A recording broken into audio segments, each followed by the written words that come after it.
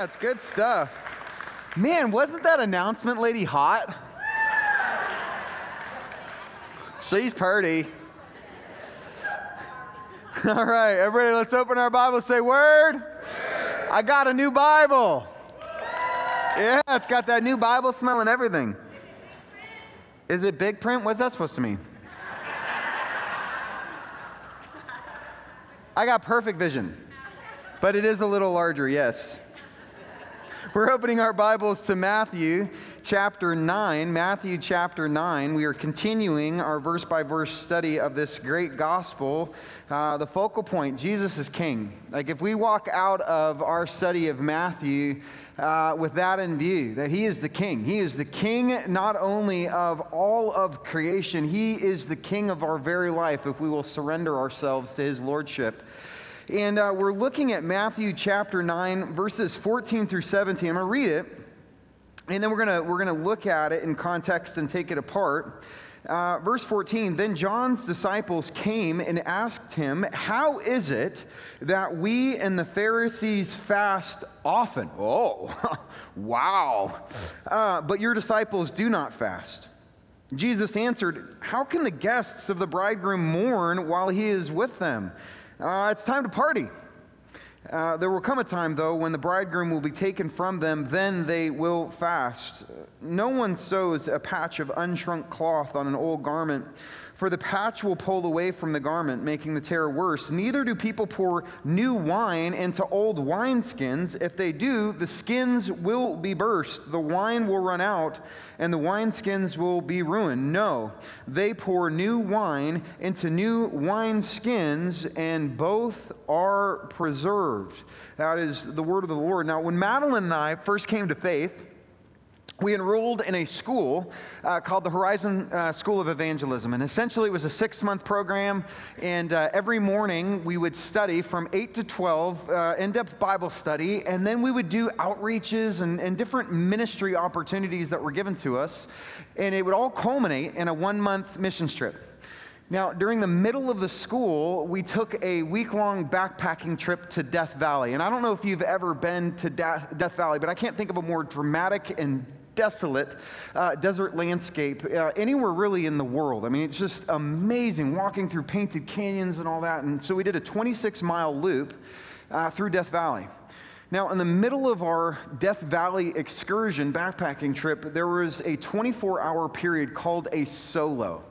And essentially what the solo was is you were given a little piece of real estate and you were supposed to stay there and pray and seek the Lord and read scripture and fast and really just spend time with God. And as we were going out for our solo, the leader of my group, Madeline, had this like amazing experience and her group was like all happy, our group not. Anyway, so the leader he's like leading and he goes, I got a special spot for you. And I remember thinking this ain't gonna be good because I didn't get the impression that he liked me very much. And so we're walking and he takes me to this little piece of dirt and no joke. I mean, it's probably the size of the stage, maybe like a little bigger. And he sets up 4 rocks.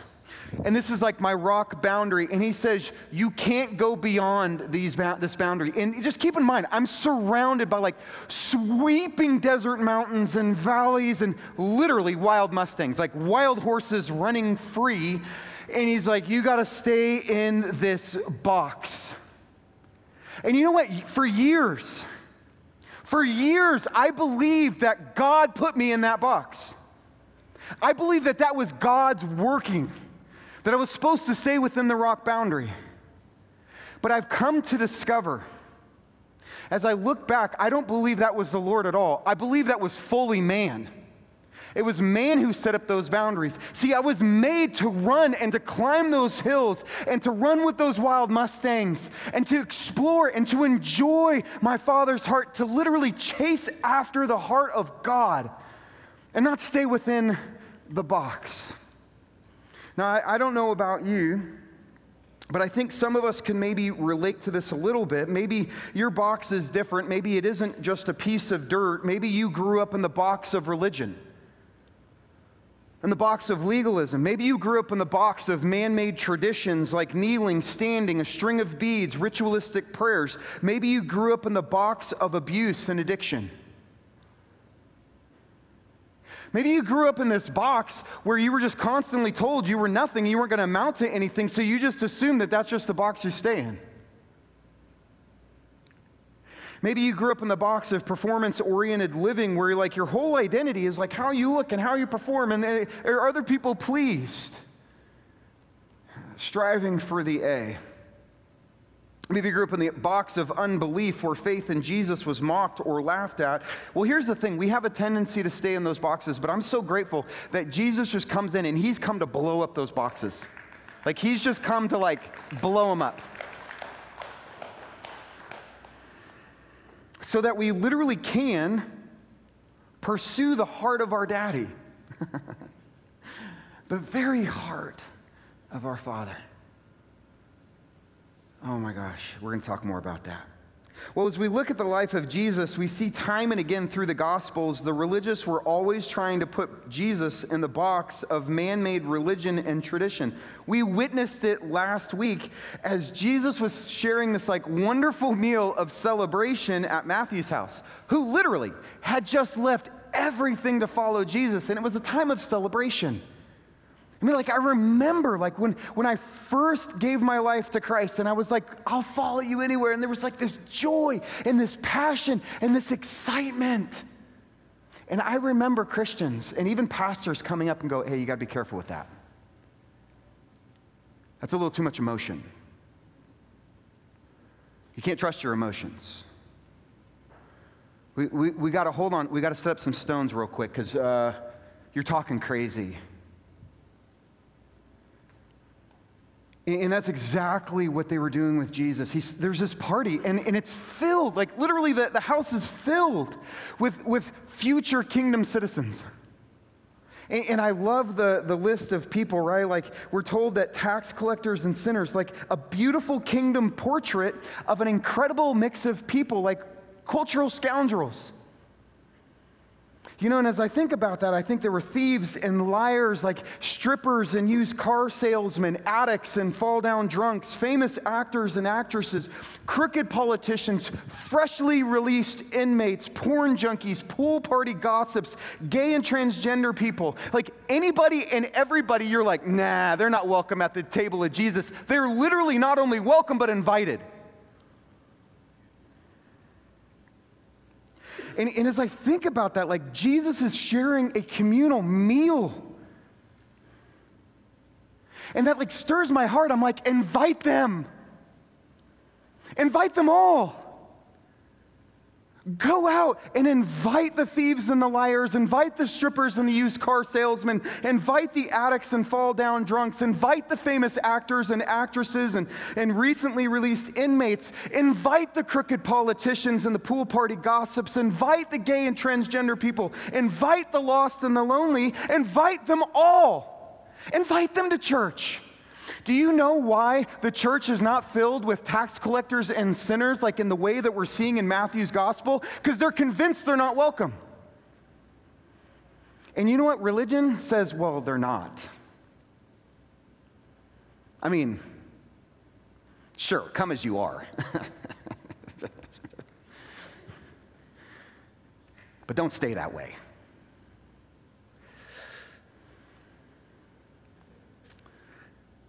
What about Mary Magdalene, who many believe was a prostitute? How about the woman caught in adultery, or Matthew the tax collector, a crook? How about Simon the zealot, or Peter the denier, or Paul the murderer, or Chris the drunk, or you? Bring them all that they may sit at the table of grace. And I think it's fascinating when you start talking this way, there's always somebody in the crowd that goes, yeah, but Jesus said, go and sin no more. It's like always got to be said. I'm like, why you got to say that? Well, because Jesus said it. Do you sin still? I always find it fascinating, like the person that's always prone to point that out. Yeah, well, Jesus said, go and sin no more. I'm like, dude, There is a heart that is being revealed, and it is the sin of self-righteousness. Because you got your stuff together. Well, Jesus said, go sin no more. I find it fascinating that we don't see Jesus saying that to this group of tax collectors and thieves sitting in a home. Did you find that strange? It's almost like they were all welcome at his table as they were. Well, the heart of the Pharisee sets up a fence around grace to keep people from the kingdom. The Pharisees sneak into the party, attempt to set the boundary markers around Jesus. And they're like, Jesus, you're outside of the box. Verses 10 through 11, while Jesus was having dinner at Matthew's house, many tax collectors and sinners came and ate with him and his disciples. They were like all together. When the Pharisees saw this, they couldn't believe it. They asked his disciples, why does your teacher eat with tax collectors and sinners? I mean, this is the box mentality of religion. This is a very scary picture, by the way. Because these Pharisees were steeped in biblical knowledge. They could walk some of our great theologians, they could run circles around them through the Old Testament.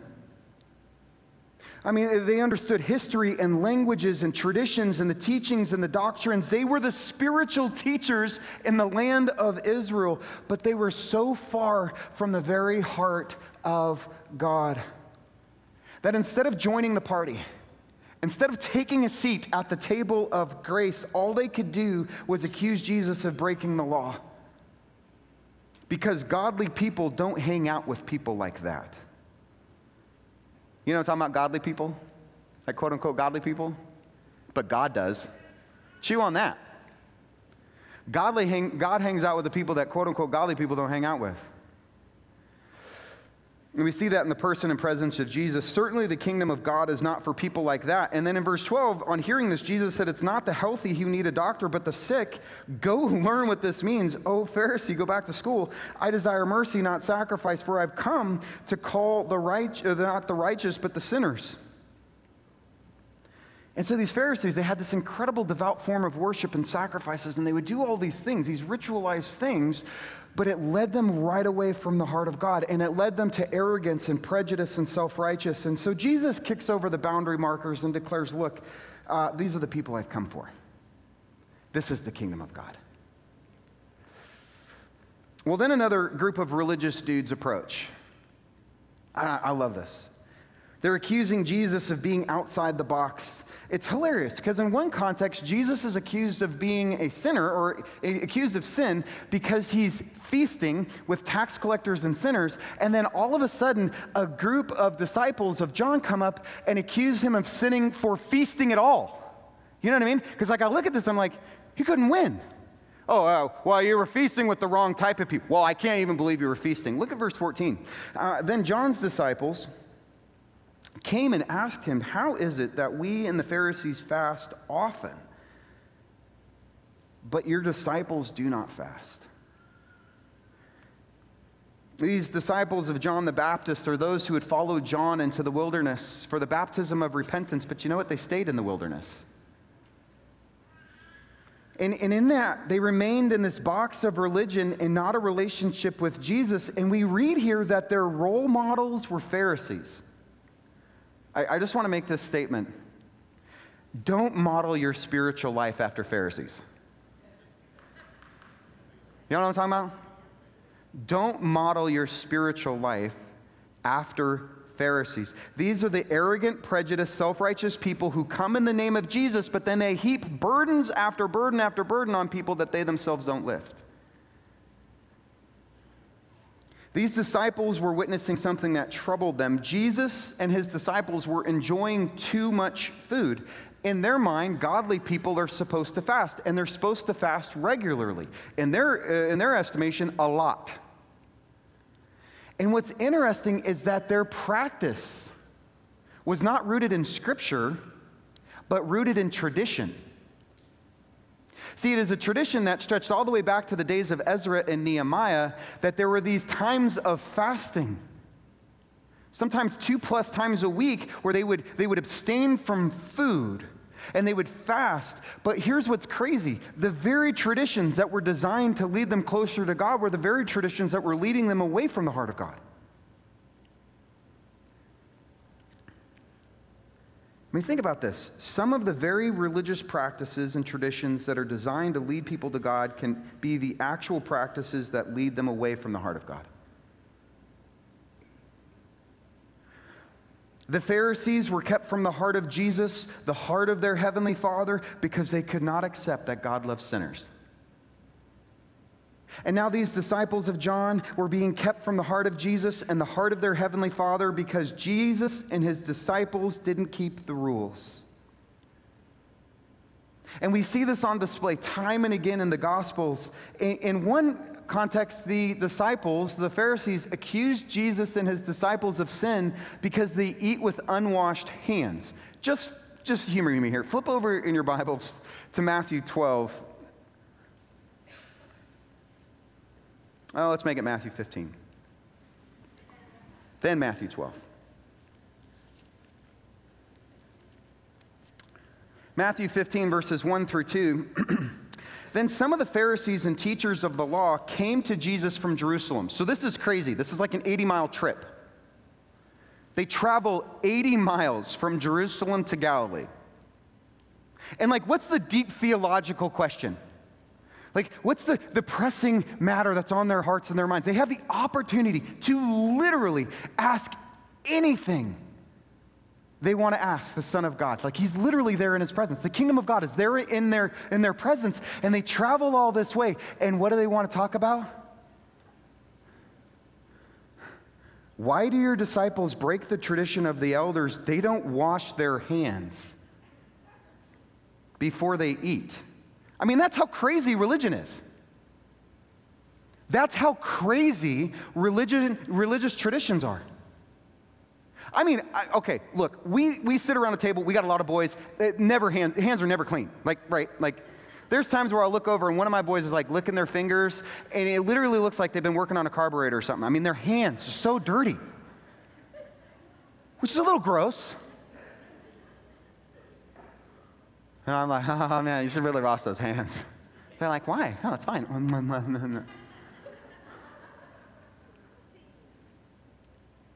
But that doesn't make them unholy. I mean, think about how crazy that is. On another occasion, now Matthew 12, I told you. Matthew 12, verses 1 through 2, Jesus and his disciples are walking through a grain field. They're just enjoying a nice Saturday, pleasant little stroll. Verses 1 through 2, at that time, Jesus went through the grain fields on the Sabbath. His disciples were hungry and began to pick some heads of grain and eat them. I'm like, okay, fast food. You know what I mean? They're just walking along, grinding on some grain. When the Pharisees saw this, they couldn't believe what they were seeing. Look! They sound like a group of grade school kids tattling to the teacher. Look! Your disciples are doing what's unlawful on the Sabbath. Punish them! And Jesus is like, oh my gosh. Have you never read the scriptures about David, who ate the showbread? And he graciously leads them back to the scriptures, and he's like, you know, you guys talk about the law, but you all are law breakers by your very traditions. Well, that Saturday, they continue through the grain fields, and wherever that exchange, that altercation went between the Pharisees and the disciples, they make their way into a synagogue, and this is crazy. Going on from that place, in verse 9 of chapter 12, he went into their synagogue. That's weird. Their synagogue. It should say his synagogue. Like Jesus' synagogue. Anyway. And a man with a shriveled hand was there. Looking for a reason to bring charges against Jesus, they asked him, is it lawful to heal on the Sabbath? And so here's this poor man who literally has had a deformity maybe his whole life. No mercy, no grace, no love. They put him in front of everybody and humiliate him. And just use him as a mechanism to accuse Jesus of sin. Is it lawful to heal? He said to them, if any of you has a sheep and it falls into a pit on the Sabbath, will you not take hold of it and lift it out? Well, yeah, of course. If I have a sheep, it falls in a hole, I'm going to go get it out. How much more valuable is a person than a sheep? Therefore, it is lawful to do good on the Sabbath. Then he said to the man, talk about restoring this man, not just physically, but in front of the community. This man has value to me. Stretch out your hand. So he outstretched it, and it was completely restored, just as sound as the other. This is a miraculous creative healing. Like literally, everything began to form, and muscles stretch, and bones, and all of a sudden, he had two working, like perfectly good hands. Like if I witnessed that, I'd be like, whoa, Jesus. But when the Pharisees saw it, all they could think was, let's kill him. But the Pharisees went out and plotted how they might kill Jesus. Family, tradition is deadly. Some of our historical traditions can literally be spiritually deadly. It can kill our spiritual life. I mean, think of some of the insane traditions that we've kind of like passed down over the years, like good Christians don't dance. Now, okay, so here's the deal. Good Christians dance. It doesn't mean we dance well. But dude, think about David. Like when the ark was coming in, he was like, yeah, yeah, yeah. Like, you should dance. Have you ever seen a little child? Just like, and they're, why are you doing that? I don't know, I'm just so happy. But all of a sudden we become adults and we're like, oh no, I'm really happy right now. I'm really moved by this worship. I'm like, you forgot how to be a child of the living God.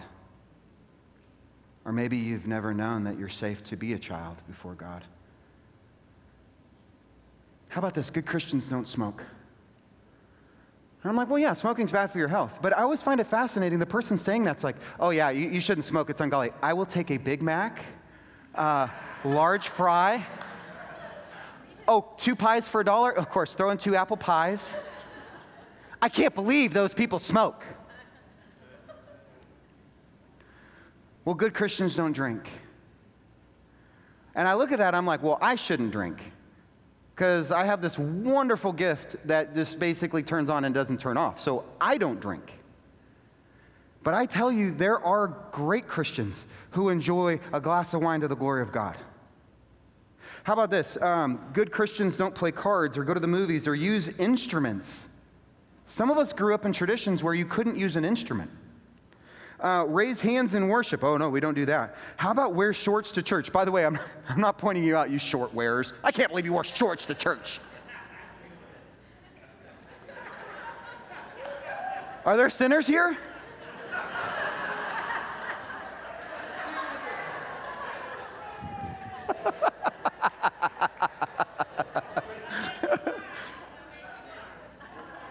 Okay. Ladies, I love you. This really was a tradition that women don't wear pants to church. How many of you grew up with that? Oh, you don't sing hymns? Oh, you don't use the King James Bible?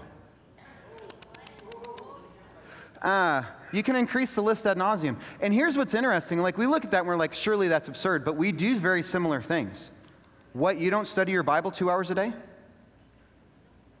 You're telling me you don't pray fervently for an hour every day? Oh. Here's what's crazy. We can study the Bible fervently, and we can pray fervently, and be no nearer the heart of God than when we started. And you're like, that's impossible. That's a Pharisee. A Pharisee prayed. A Pharisee read the scriptures. A Pharisee taught. And yet they were so far from their daddy's heart.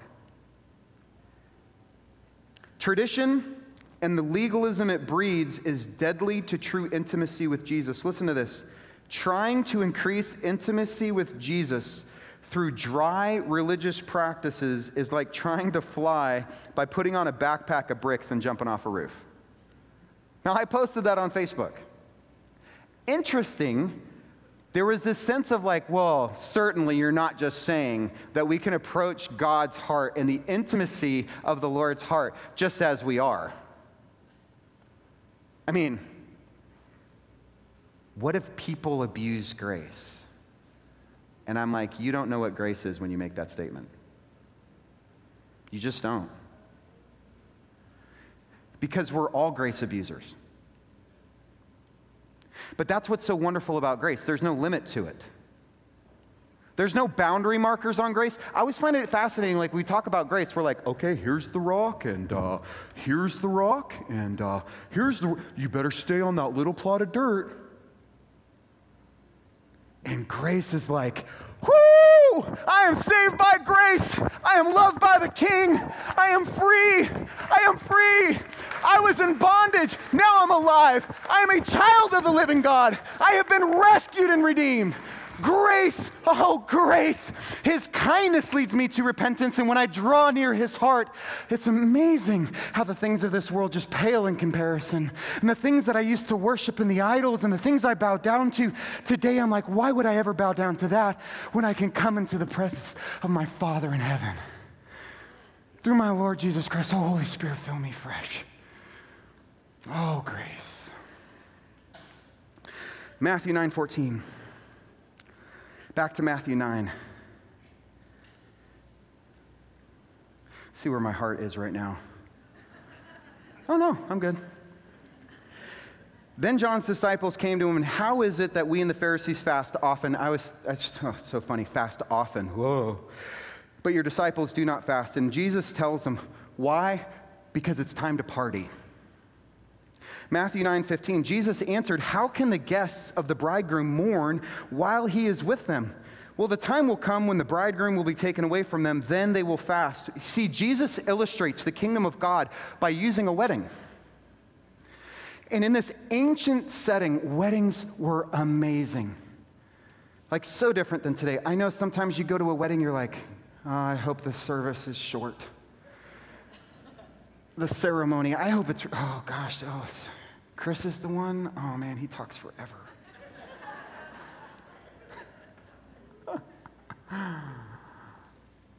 But it wasn't like that. Sometimes it would go on for weeks. And they partied and they danced and they ate and they drank. And it was like this amazing party. I mean, could you imagine going to a party where everyone was fasting and weeping? What's going on? I thought it was a wedding. Oh, I know it is, but we're just fasting and mourning. I'm like, what? That's how crazy it is.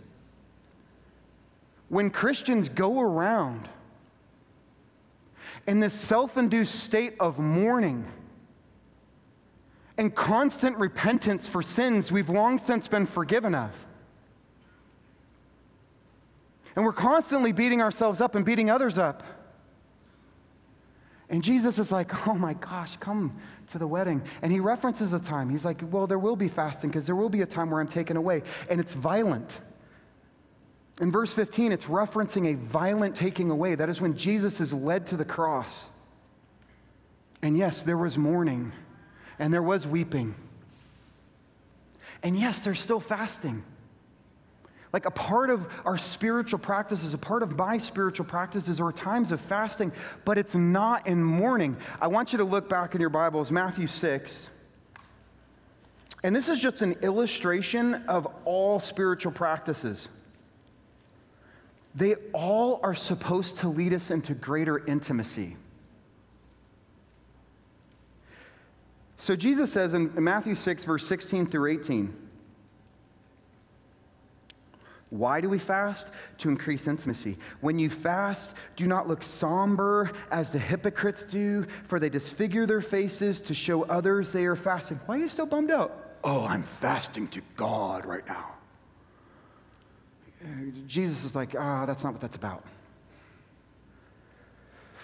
Truly, I tell you, they've received their reward in full, but when you fast, put oil on your head and wash your face and smile and have joy, so that it's not obvious to others you're fasting, but only to your Father who is unseen, and your Father who sees what is done in secret will reward you. Do you know what the reward is? Greater intimacy with your Father in heaven. In Jesus, even fasting is a feast, greater intimacy with the Father. And so Jesus turns to these disciples of John and he's like, get out of your religious box. I have not come to restore dead religion. Matthew 9:16, no one sews a patch of unshrunk cloth on an old garment, for the patch will be pulled away from the garment, making the tear worse. Like, you don't take something like that's not shrunk and you put it to something that's shrunk and I've never sewn. I have no idea. I'm just assuming. But you don't sew it on there and then expect that patch to stay, because it's going to shrink and it's going to pull apart. And then Jesus references wineskins, and he's like, neither do people pour new wine into old wineskins. If they do, the skins will burst. We don't use skins, we use bottles. But in this day, it was animal hides and skins, and they would get brittle. And if you put new wine in, it would expand because of the fermenting process. And he's like, you don't do that. Jesus has not come to revive the dead practices of Judaism or the dead practices of old-timey religion. Matthew 9:17, Jesus says this, no, they pour new wine into new wineskins, and both are preserved. Family, Jesus is that new wine. The church is wineskins, right? Like, he pours his joy in it through the Holy Spirit. The person and presence of God the Father and the Lord Jesus Christ are poured into our hearts and lives, and we are set free. And we're set free from the bondage of religion and the shackles of man-made tradition. We're set free from the lies of the enemy. Our identity is rooted not in other people's opinions of us, but rooted in our identity and who we are in Christ. We're set free from that little plot of dirt with 4 rocks. Right? Like, we literally have been made to climb the mountain peaks of grace, to run wild in the fields of his mercy, to ride those wild Mustangs and take the gospel to the world. We are free to dance and to sing, to come into the heart of Father. Family, don't hide. Don't hide anymore. Don't hide anymore through religion. We are invited into intimacy. We are invited into relationship. And for some, that sounds scary. But that's where you discover the love that God has for you. So, Lord, we thank you for this morning. And I personally thank you for your grace and your goodness. As your kindness, your goodness, Lord, that has won my heart. It has won the day. And we rejoice in that. Fill us fresh and anew with your Holy Spirit. Fill us with joy. Fill us with gratitude and thanksgiving and psalms and hymns and spiritual songs. Fill us with your love and your joy. Fill us to the full, Holy Spirit. And we are full of your presence. So we be full. We love you, Jesus. In your name we pray. Amen. So this morning, as we will do going forward, I'm going to give you an opportunity to respond. If you are here today and you're just ready to get out of the box of religion, like you're ready, you're like, I don't want to do that anymore. And maybe you're ready and you're like, I need the joy of the Lord. I want to be freshly filled with his presence. Or maybe you're here today and you're like, I want to begin my relationship with Jesus. I want to invite him into my life. Or maybe you're just in need of healing. And maybe your marriage needs healing. Maybe your soul. I'm going to ask our elders if you're available. Come on down. Pat, Gina, if you're available. And we're just going to be up here, and we're going to be ready to pray with you and for you. Just to let you know in advance, if I have the privilege of praying for you and over you, I will anoint you with oil.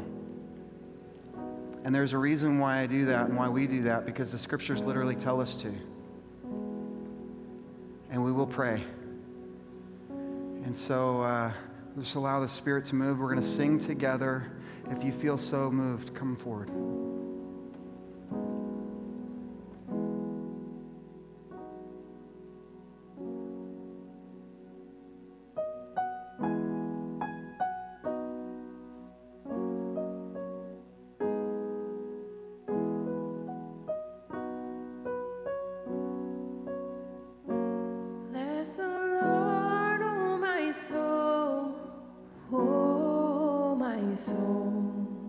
Worship His holy name. Sing like never before. Oh, my soul, I worship Your holy name.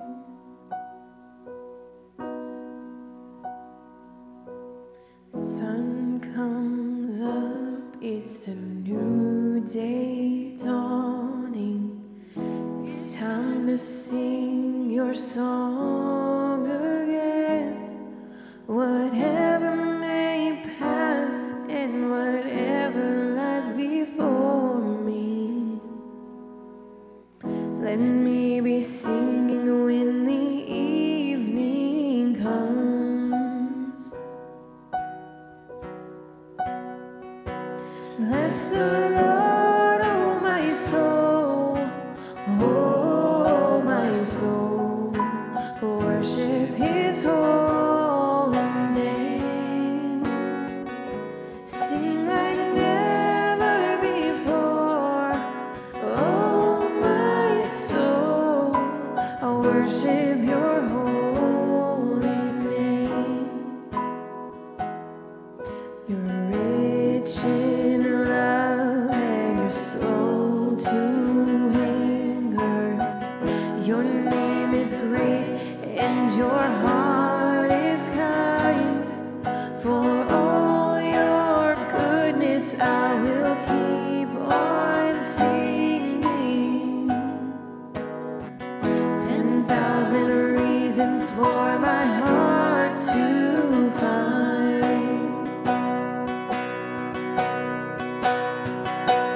Bless the Lord, oh my soul, oh my soul, worship His holy name.